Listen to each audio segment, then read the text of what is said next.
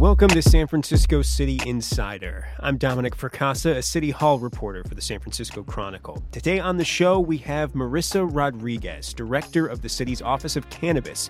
It's her job to oversee the legal marijuana business in San Francisco from seed to store. One of her top priorities, making sure that the victims of the nation's decades-long war on drugs get the first chance at operating pot shops and other marijuana businesses in the city. We'll talk about that and more after this.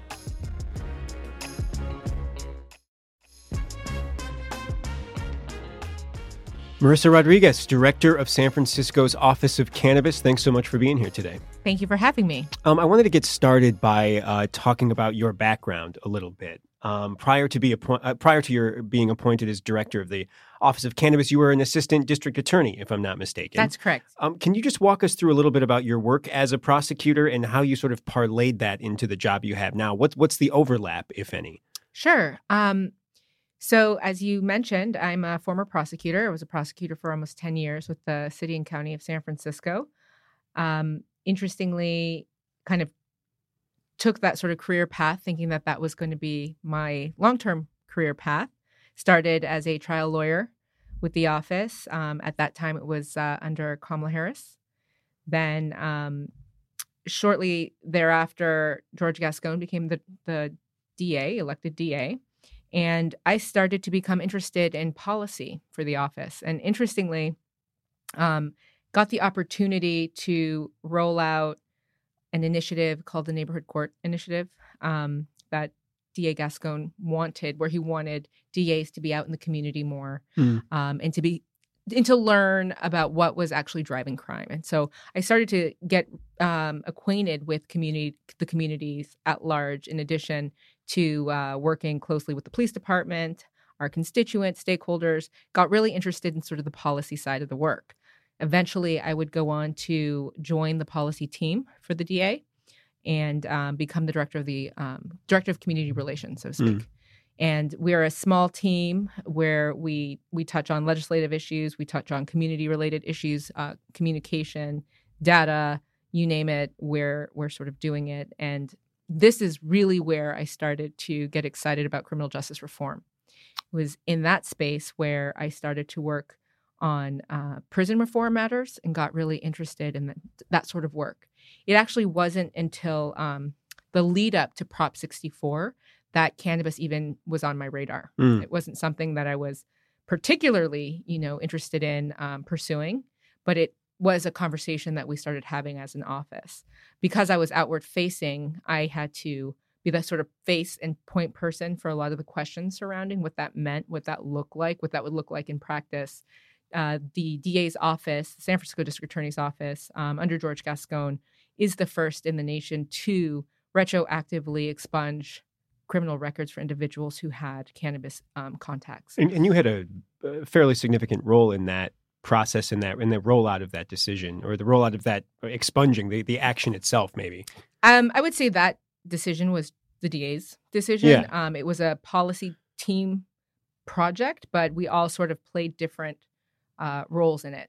But it was the DA. It was led by the DA. It was his initiative. It was essentially just being on the right side of history. Made us all really excited about what that could mean. It was a partnership with Code for America and our office. I believe to date, over 9,000 cases have been touched in this way retroactively, which is amazing. Yeah. So really, the work is the credit is to the DA on this issue. My role on the policy team, like anyone else's, was to kind of just further that in the way that I could. You moved to the Office of Cannabis in April, if I'm not mistaken, if I have that right? Yeah, that's right. April 1st. April Fool's Day. There you go. Joke's Not on bad. me. Not bad. And I think we talked maybe that day or a day after, and I think you were still looking for a desk at that point. That's right. You did say, if I remember correctly, you had said that the equity side of cannabis business permitting, if you will, was going to be a real a point of emphasis, a focus for you in your office. So perhaps just very quickly, if you could provide a synopsis of how San Francisco wants to treat people who want to get into the cannabis business and who have been impacted by the war on drugs. That's kind of what we're talking about when we talk about equity in cannabis, correct? Yeah, that's correct. Yeah, thank you. So I believe when we first met, you'd asked sort of what my priorities are, so to speak, with respect to the office. And at that time, it was very clear, and it still is, that the equity program that we are running through the Office of Cannabis is that most important program. San Francisco's Cannabis Equity Program is designed to lower barriers to cannabis licensing for those hardest hit by the war on drugs. And we do this by enabling verified equity applicants to apply for a permit. And what does it mean to be equity, right? Essentially, there are a set of criteria that a person must meet 3 of. And if they do meet those criteria, they become verified equity applicants and then have standing to apply for a permit. It puts you in the front of the line. Essentially, yes. Okay. So they do, equity applicants have not only standing, but priority with respect to obtaining a license for a cannabis business. And again, the philosophy there is if a person has been negatively impacted by the war on drugs, negatively impacted perhaps by drug policies that have through Prop 64 or something else been overturned or reversed or changed, that those people deserve an opportunity to get into the legal business of cannabis retail or other parts of the cannabis sort of food chain, if you will, the supply chain. And the city should be looking at them first because they've been, in jail, negatively impacted in some ways. And so we want to give them the first sort of bite at the apple. Yeah, I think that's the right way to look at it. Ultimately, right now, so pre-Prop 64, we had what was known as sort of the Compassionate Care Act, right? And there was a time period starting around 1996 when we, as a city, allowed individuals to have access to cannabis who were terminally ill, right? Or had other qualifying medical conditions, right? Today, since then, we have 34 medical cannabis businesses that are currently operating in San Francisco. In fact, if you walked around town and you saw a dispensary today, it is a medical dispensary, a former medical dispensary that just now, under the Office of Cannabis, can sell adult use product. What does that mean with respect to your question? Well, ultimately, you have 34 operating businesses that are not equity businesses. And the city would like to see sort of parity. They'd like to see 34 retail establishments with equity applicants, right? So individuals who are the most impacted should have an opportunity to thrive in the regulated market. How close are we to realizing that parity? Your office hasn't been around that long. You haven't been director that long. I'm certainly aware of that timeline. Heck, Prop 64 was not that long. It wasn't that long ago that the state passed that law. So I'm sensitive to that. But how is the equity program going exactly? The sort of narrative that's out there is that it's slow going. Right. That for equity applicants, in particular, perhaps it's been it takes a long time to get those permits and to open up a shop and to take advantage of this kind of equity philosophy and lens that the city wants to put on this. Right. No, thank you for bringing that up. Well, first, I like to certainly look at this from the most positive perspective. Post Prop 64, jurisdictions have the opportunity to decide whether or not they want to move forward on having any kind of cannabis program whatsoever in their jurisdictions. It's exciting because San Francisco has decided that not only are we going to roll this out in San Francisco and give folks access, but we're going to do it in a way that takes this sort of equity conversation into account, but also we're going to allow opportunities throughout the process. We're not just talking retail, we're talking about this full supply chain, right? Okay. And so thinking about cultivation, manufacturing, distribution, delivery, retail, testing, we're saying we're doing it. And so that's exciting when you think about that. Being, to your point, a new program and a new office that's only been out running now for about a year and a half, just a little over a year and a half. Right. I would argue, are moving forward and at a pace, and I think a very decent, robust pace. There are 2 components to getting through this process. The first one is verifying equity. To date, we have a little over 400 individuals who have applied to be verified as equity applicants. Okay. That process alone takes some time to get folks verified. To date, we have almost 300 individuals verified as equity applicants. This means twofold. It means that they now have access to the workforce and could go out and maybe explore areas that they might think are interesting to them in the cannabis space, gain knowledge, gain expertise, but it also gives them standing to apply for a business permit. In San Francisco, many folks know who have tried to, start businesses here. It is a bit of a lengthy process. It's no different for any small business as it would be, say, for cannabis. Right now, we have a process that has a lot of moving parts. Many would appreciate the fact that you can't open a cannabis business with just the press of the easy button, right? It's a number of steps, and there's a planning process, there's background checks, criminal history review, there's going through the DBI process, the Department of Public Health process, the fire process, and on and on. So it takes some time, but to date we have about 173 applications in our equity, our first run, our priority processing pot. Of those, 41 in fact have already been sent to planning. About 7 have gone through the planning process. So those individuals have been now opened up to the other city departments for getting their plans ready, their architecture plans ready, DBI, fire, you name it. A lot of it's going to depend on resources and their availability to build out these businesses. We're talking about actually building out real businesses open to the public. So there are a lot of moving parts, but it's happening.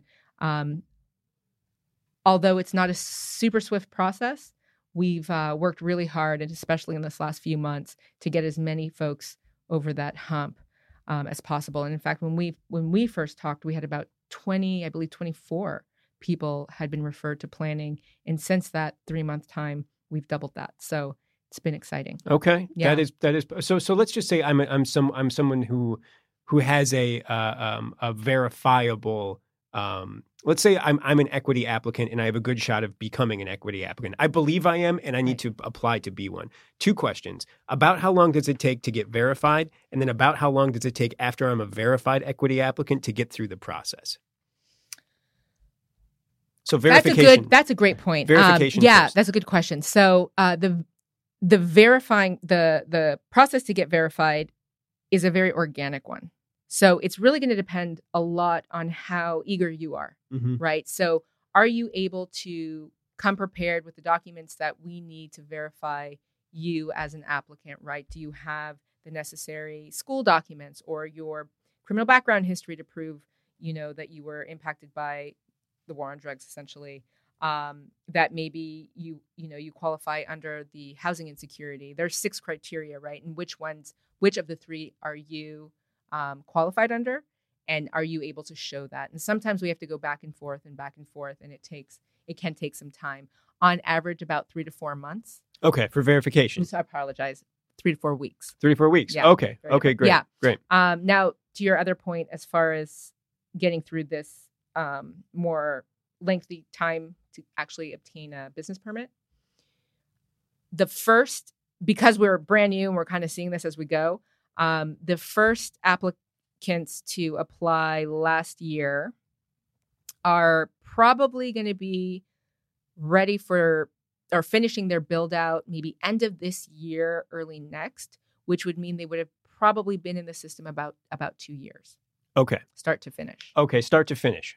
Okay. If I'm an equity applicant, though, let's say I've been in jail before and I'm not, or I am housing insecure, or I meet some of these criteria that are meant to put me in the front of the line as an equity applicant, that would seem to me I don't have 2 years to sit on a lease. Do you know what I mean? Like how do you grapple with that? Yeah, exactly? No, that's absolutely fair. I mean, it's codified that we would have a pot of money or some assistance to provide to equity applicants, which I wish I could say we could disperse.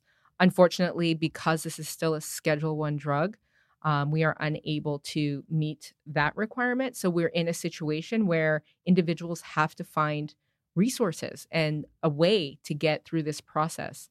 A lot of people are really interested and excited in the cannabis space. So finding investors has not been a challenge. Sure. But yeah, I mean, it's real. Some people, don't want to take on additional, investments or whatever it is, or maybe somebody's not interested in supporting an equity applicant. In that case, that person is sitting on rents, and that's tough. And so what we're trying to do is figure out a way to make this process much swifter.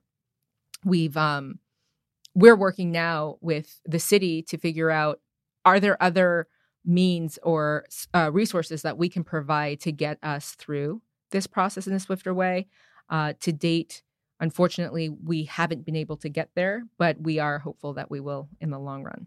Well, I think it's worth pausing for a second. And, you don't really get to set the policies per se, right? That's like right. you just get to execute what is essentially foisted on your office. Are there too many hoops to jump through? I mean, I understand there's always going to be complications because it's still a federal Schedule I drug. Like the federal hoops are always going to be there, and those kind of complexities and the sort of friction that's caused between the differences between federal and state law. Again, I'm sympathetic to that. Right. But has the city put too many hoops up for its own retailers or its own people who want to get into the cannabis space in San Francisco? I mean, would you like to see fewer of them? Yeah, I mean, that's a tough question. I think it's important that there be certain checks and balances so that the community can feel like we are doing our due diligence with respect to this process, right? Can't sort of move away from that, and I don't think I'd want to.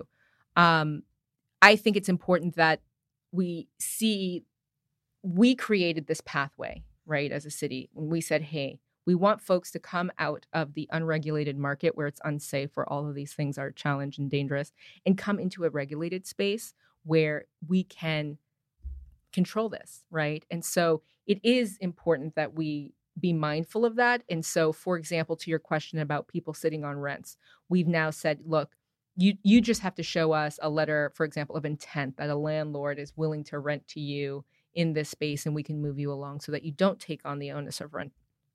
But not all landlords are going to, be that accommodating. You have a right? cannabis client, have a cannabis tenant, if you will, business tenant. One, they may not want to have a business client or a tenant, and two, they may want you to pay rent. Right. Because this is a hot market in San Francisco. Maybe they don't want to wait on that. But but the other argument is cannabis is hot too, and maybe they do. Yeah. Right. And so we want to look at alternative ways that we can be supportive.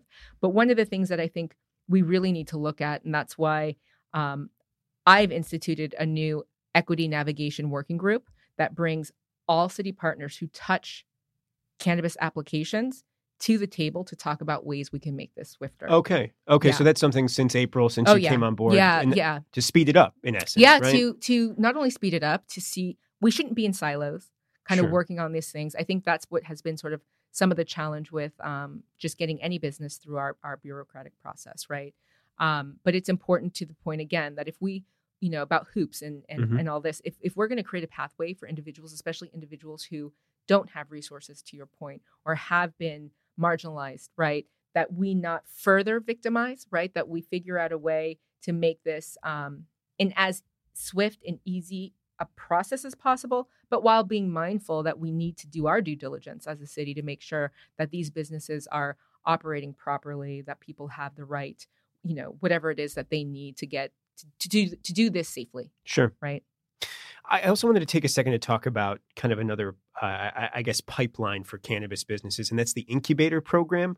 At a high level, could you just sort of help people understand exactly what that is? I guess, as I understand it, and if this is sort of reductive, then just let me know. But the idea is that if you are a non-equity applicant, if you're a white dude like me who has not been to jail for drugs, knock wood.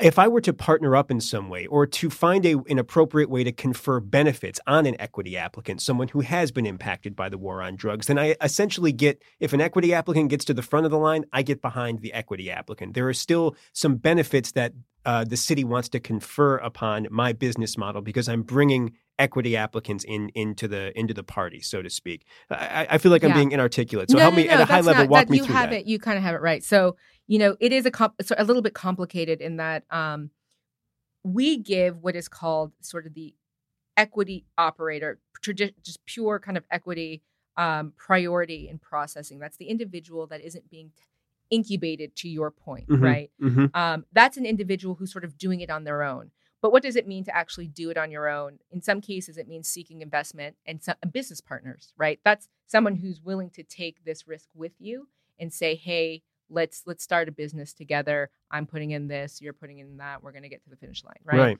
That is sort of your traditional equity operator, equity application. And that's what we are giving priority to today. The second priority category is, to your point, the incubator category. That is when Dom decides, hey, I want my own business. And in order to do that, I am willing to incubate an equity applicant in his business or her business, right? Sure. So you're willing to give either rent-free space or technical assistance for a period of time to get that person up and running, right? Or maybe offer their products on my shelves, perhaps? Is that part of it? Yeah, it can be, but Okay. primarily you're really trying to support this equity applicant to essentially get their business going, almost as if you were partnering, but you're not. You're two separate businesses, and in exchange, you're going to be able to operate your business without necessarily partnering with an equity applicant. Okay. We're not looking at your application until we're done with those who are sort of on their own, getting it done on their own. Sure. If that makes sense. Yeah. What is the city's philosophy behind that exactly? Why encourage that, or why make that a special category? I think understanding, to your point earlier, that there are challenges with respect to getting resources to these equity applicants. Yeah. We can't, as a city, to your point again, around, this is still a Schedule I drug, and we have to be mindful about how we dispense money with respect to assisting the business and ultimately the sale of cannabis, right? So we have to be thoughtful in that. And we understand city's concerns around that. We appreciate the support they've given us thus far. And I think we're going to get there eventually. It's going to take a little time, but as the entire country is moving in this direction, I think folks are going to start to feel a little bit more comfortable with really being supportive in the way that we kind of talked about earlier in this podcast. Yeah. So what's the status of the equity program now, to call it that, or of incubator, of the incubator program specifically? How many people have applied through that? Is that spinning already? Is that up and going? Well, people have applied. Yeah, we have I believe it's about 17 incubator applications that are sort of pending. Okay. And once we get through our host of equity applications, we will get to theirs. Okay. How do you prevent people from gaming the system in that sense? Is it just about the thoroughness of the review? I mean, how like what's stopping me from being someone who wants the benefits that the city's willing to give for partnering with an equity applicant, but isn't really, it's just sort of like saying, hey, this is my buddy, he's an equity applicant and he's going to sell things in my store and he's going to have some rent-free space. But in reality, I'm calling all the shots and calling all of the investors and doing all of the things to get the business off the ground. Do you know what I'm saying? How do you police that? Yeah. How do you police that? I think that's a really important question. I mean, we've talked, especially in the beginning, about how, questions around resources as far as the office is concerned. We have over 7 core functions we're doing. One of them is permitting. If you think about all the different things, rulemaking, regulations, community engagement, enforcement, soon to be this oversight committee, kind of this overlay on us and needing to support that. We are an office of 5 currently. One of my biggest priorities was keeping our office and keeping our staff through this this most recent budget cycle. You have 5 people? We have 5 people. Okay. Is that including yourself? That's including myself. Okay. All right. Just to be clear. Very Just good. to be clear. These timelines now are starting to make a little bit more sense. And in fact, given that strain and given how threadbare we are, I feel like we are doing it. We have an incredible office, an incredible team. My predecessor, Nicole Elliott, before going off to the state, really put together an exceptional team. And I have to give her a lot of credit for that in an office, building this from nothing. And here we are, and I think that there's much to be congratulated there. That said, we are limited in resources. I think we should be an office of 10 personally, with the functions that we're required to do. But we're getting through, and we were able to keep our staff. That wasn't an easy fight, but we did it with the support of the city administrator and the mayor's office. We were able to keep our office intact and to add someone to support the oversight committee, and that will happen in October, right? So there's a lot there. To your point about how much we can really enforce sort of the predatory market or individuals who are really out for their own gain, I think time is going to tell on those people, right? Ultimately, we have a system in place today where you can't sell a cannabis business for 10 years. This is the law today. That could change. And I think the point and the intent of that was to allow equity and opportunity to really dig deep roots and create sort of these legacy businesses and be able to reverse the impacts ultimately of the war on drugs, right? Here you are now able to thrive in a regulated market. You'll have this business opportunity or an opportunity to work in the business and move up in a business, right? Sure. Through the workforce program. And here, let's not just do this as a kind of a quick and dirty, right? Let's do this because we want to open a meaningful, thriving business, right? That we can call legacy. There are parts of the process in place in our office where we do our best to review operating agreements, get a sense of partnerships, and really try to support our equity applicants to the best of our ability. It is not, we're not lawyers or counsel for, some of us are lawyers, but we're not lawyers or counsel for our equity applicants, but we really want to do what we can to ensure that their documents are set up in a way that are supportive of them in the long run. That takes time, right? And that's also part of this process. You have an informal planning check. You have to be able to provide us with the documents that we can then vet thoroughly. There's a back and forth because, to your point, we do see some of that gaming, and we want to ensure that that's not what's going to happen. Look, we're not going to be there in the end of this, and there's going to be a lot of things. It's like any business, right? This is business. But I think the more we can do to provide resources to the equity community to get them up to speed is going to be critical. And we're also working with the San Francisco Chamber to help us create a robust program so that folks can learn about things like tax liability, articles of incorporation for businesses and corporations and on and on. I mean, there's a lot to learn here. It's exciting. It's an outstanding opportunity, but there are going to be those people that are going to try to take advantage. Sure. And so it comes down to the vetting on your end. It does. But again, the Office of Cannabis, we're a regulatory body. Yeah. There's so much that we can do to police that. Yeah.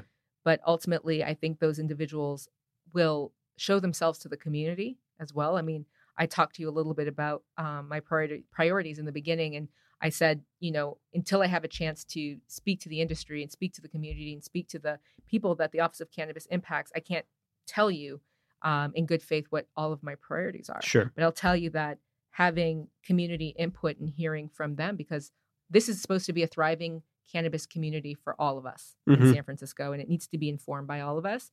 And the community is going to call out those individuals who are trying to game the system. I want to also talk about consumption spaces a little bit. There are, as far as I understand it, there are retail spaces, cannabis retail spaces where you can consume cannabis on site. Is that correct? That's correct. Okay. Yeah, there are about 7 legacy businesses, and by legacy, they're medicinal marijuana who transitioned to retail. Who have recently transitioned, but they were permitted under the old framework. Okay. And I believe 6 are up and running. Okay. Yeah. So apart from that, though, and look, I know a little bit of this is ridiculous because it's San Francisco, and if you walk around, it doesn't seem like anybody's having any trouble getting and using cannabis. Right. Just if you have a working nose, but. Right. Look, I can't smoke. Public service announcement: please access your cannabis from regulated sources. Talking like you're allowed. I'm talking the director of cannabis. You're allowed to make any kind of public service announcements you like. But thank you. I mean, I can't smoke in a park. Right. I'm not supposed to smoke in a park. I'm not supposed to smoke on a bus. I'm not supposed to smoke in a plane. I'm not supposed to smoke on a train. I'm not supposed to the terms of my lease, I'm almost certain would prevent that. That's correct. And you can't smoke on the sidewalk. Okay. So again, I know how if you're listening to this and you live and walk around San Francisco, I know how this sounds, but that's the reality of it. That's the technical reality of it. It's a legal reality of it. What are your thoughts around trying to open up more consumption spaces? Is that a particular priority for you in your office? I mean, making that legal does seem like, I know it's this quasi weird sort of gray area. It's at least that's how it seems to me. But what are your thoughts around consumption spaces and perhaps opening more up or making them more flexible? Massage parlors, I don't know, coffee shops. These are just my ideas. Okay, those are your ideas. Just creepy, Dom. I don't know. It seems nice. No. Right. No, to your point, I mean, you make a great point. And, is our consumption lounges the priority of the Office of Cannabis staff of 5, on and on. No, that I wouldn't say that's the priority, but well, fair enough. I think, look, there are differing opinions on the issue of consumption spaces, right? We're dealing with, to take into consideration health impacts. There's a health impact to secondhand smoke. There's going to be people who have a feeling about that. There's the need and the challenges that you just described. Absolutely. I mean, cannabis is being treated differently than tobacco smoke, right? Meaning we could walk outside the building right now and take a few steps to the right, to the left, down the street, wherever smoking is prohibited these days. Right. And just acceptable, and light up. Yeah. Right. You can't do that with cannabis. If you look at it from the lens of, say, a tourist coming to San Francisco and wanting to engage in the offerings that we have, they can purchase. They can't smoke in their hotel room. They can't smoke on the sidewalk. They can't smoke on the street. To your point, they can't smoke in their car. They can't smoke on a train, a plane, anywhere. Where do they smoke? Right. So we need to have a conversation, and a real one, about creating spaces where individuals can consume in a safe space, away from everyone else, and in a way that does not impact other people.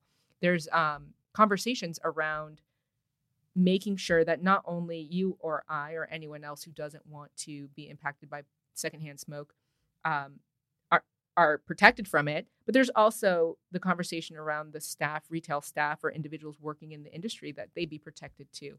San Francisco, in particular, led the way on smoke-free zones, right? So this is a particularly difficult subject, but it is really important because there is this carve-out that's unique for cannabis, where you can't smoke it anywhere. So now there are more robust laws under the public health code, right? There are more robust laws around how you create a safe, clean space to consume, consumption lounges, what needs to go in with respect to ventilation, and the rules around what I just talked about, keeping people who work in that space safe, right?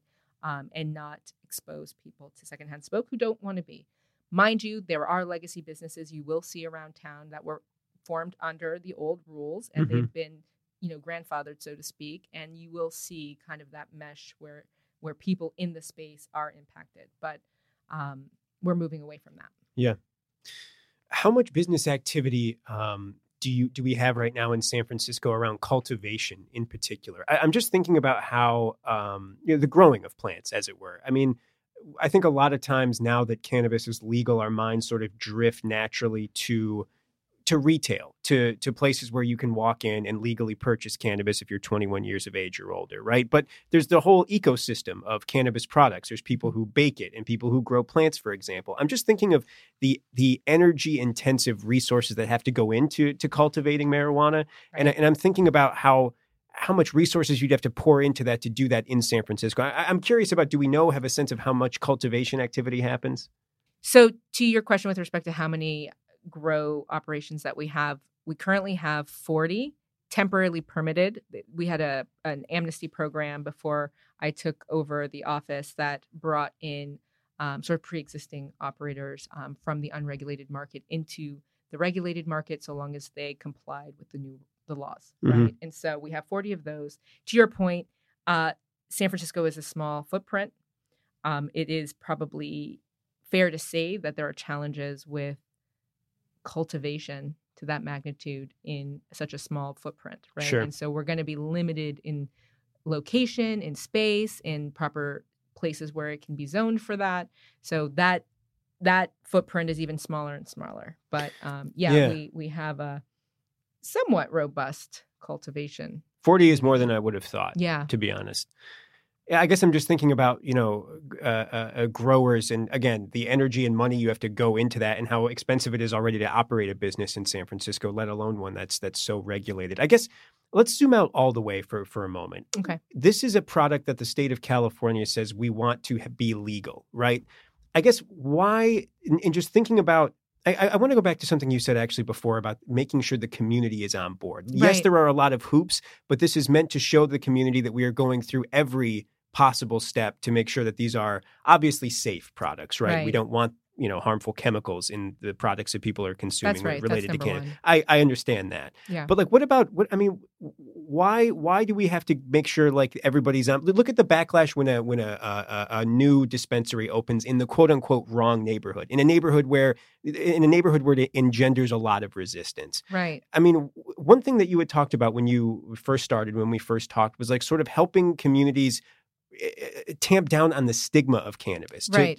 How has that been going? What is your plan around that exactly? Because it just seems like, to tie this rambling question together, it just seems like so many of these hoops, again, are meant to show the community, to give every assurance that this is a highly regulated business endeavor, and that, we're keeping a close eye on this. And if it's open, believe us, it's legit. You know what I mean? Yeah, believe it. They've done everything that they needed to do. Absolutely. So what about the stigma? Why in San Francisco has that persisted exactly?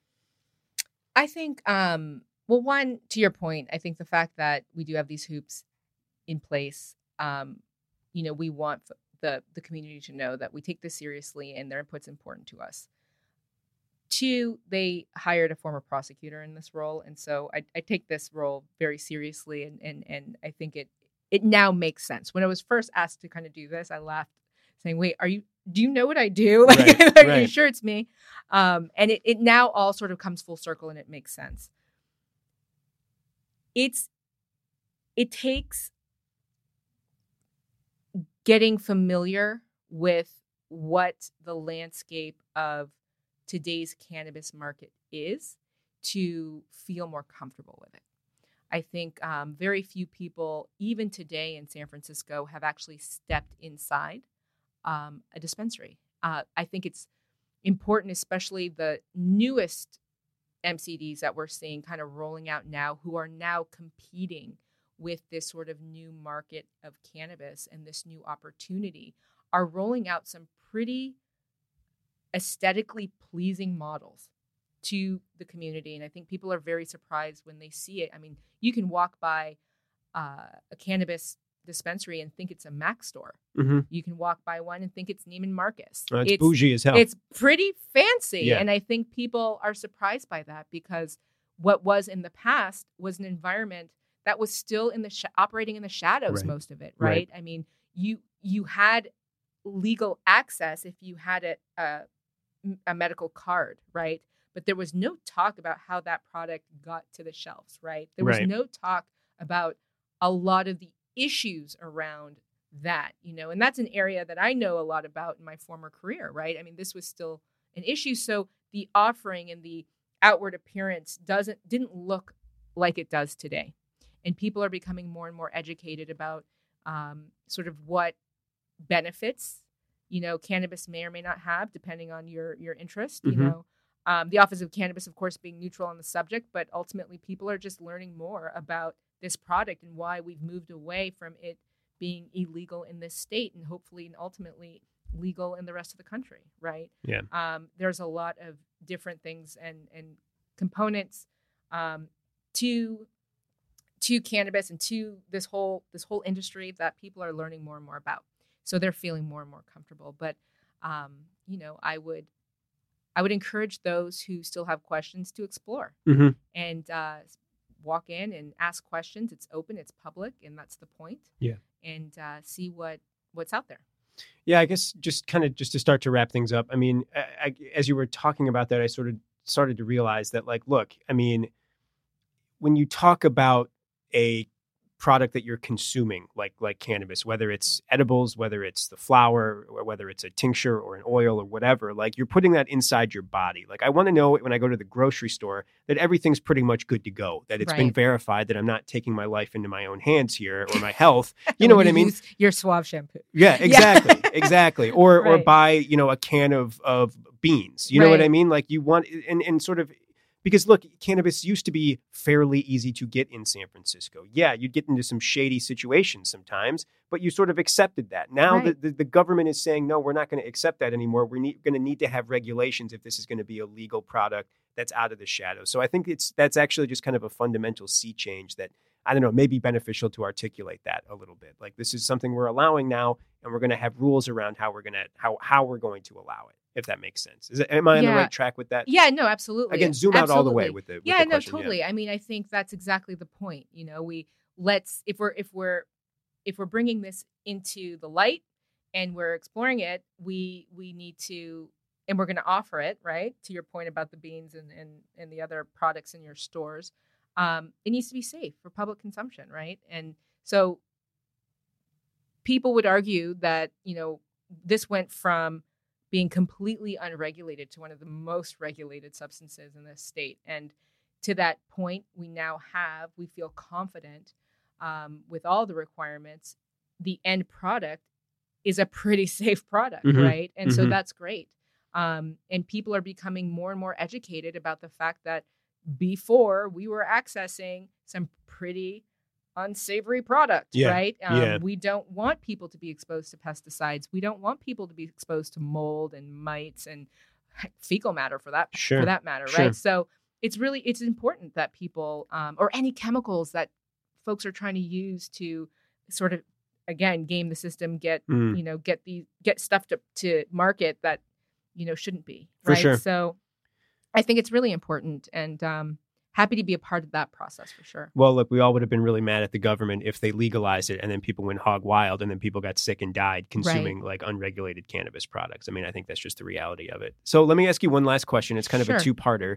What are the things that are keeping you up at night about your job in particular around, cannabis in San Francisco, whether that's some kind of, storm clouds from the federal government, whether that's problems in Sacramento and speed bumps. I know we've got Nicole Elliott now working for Gavin Newsom, former, you're a predecessor in the role of director of the Office of Cannabis. Right. Two-parter though, do you use cannabis ever to help with those things that are keeping you up at night? That's funny.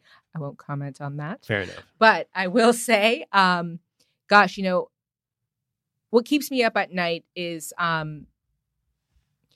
really community sentiment. I think it's really important to me personally. That was a lot to do with my old role before, that I want people to feel like they can access our office and get as much information as possible. We want to be as transparent as possible about this process. I want folks to understand that we're regulators. We're regulating this, and to your point, we're not making the laws. We're executing them, and we're doing our best to keep folks safe, right? And controlling this process. During the time when we were going through sort of the budget cycle, I had sleepless nights about the idea that we would lose staff members that the community relies so heavily on. That was tough. And so for me, that was definitely something that I didn't want to see happen. Look, San Francisco has an opportunity now to really be a model. We're not the first to roll this out. There are other jurisdictions and they're outstanding. And I absolutely get it that you take the leap, you're going to see the challenges and learn, and everyone thereafter gets to kind of learn from your mistakes. And so here we are, we're not the first, we're certainly not the last. And so we've had some challenges, and we're growing and we're changing and we're refining this process every single day. And we do so that our applicants can be compliant with the state. To that point, I get it that the process takes a while, and I want to see every which way that I can be of service to the applicants to be sure that they can get through the process. But we have a real chance here. Fact is, we're doing this, and that's outstanding, and it's super positive. We have enough naysayers. So the fact that we're just doing this makes me so happy, and I want to keep that uplifted spirit around it. And I want us to be a model ultimately. We receive phone calls from all over the world and different jurisdictions about, what is San Francisco doing? Why? Because we take risks in San Francisco. That's what we do. And we always try to be on the right side of history. And we are doing that. And I just would hope that ultimately we do get the resources to this office and to the community that we need to really make this dream a reality, because the intention is to right the wrongs of the war on drugs. And if we're going to do that properly, we really need to provide the resources to do that, both to our office as well as to the community we're really trying to serve. So to that end, there's a lot to think about. There are a lot of moving parts. There are tons of core functions. We could speak again on just the core functions alone, and really trying to achieve those and be present to the community. We make sure that we are limiting and preventing youth consumption as much as possible, that we are refining this process and these rules to the best of our ability, and that we're available to the best of our ability. So it's an exciting time. I'm excited. And I think also part of those sleepless nights are just the fact that I get to do this job. This is really cool. So thank you for having me here. Oh, right on. No, thank you so much for being here. Marissa Rodriguez, Director of San Francisco's Office of Cannabis. Thanks so much for stopping by. Thank you. Take care. Thanks so much to Marissa Rodriguez for coming in. Thanks to King Kaufman for producing this show. And thanks to you for listening. I'm Dominic Fracassa for San Francisco City Insider. San Francisco City Insider is part of the San Francisco Chronicle podcast network. Audrey Cooper is the editor-in-chief, and Dominic Fracassa is this podcast's producer. If you like this show, please subscribe and give us a quick review wherever you get your podcasts. Have questions or tips? Email hnight@sfchronicle.com or find me on Twitter @hnightsf. Support San Francisco City Insider and a lot of great journalism with a print or digital subscription to the San Francisco Chronicle. Find out more at sfchronicle.com/subscribe.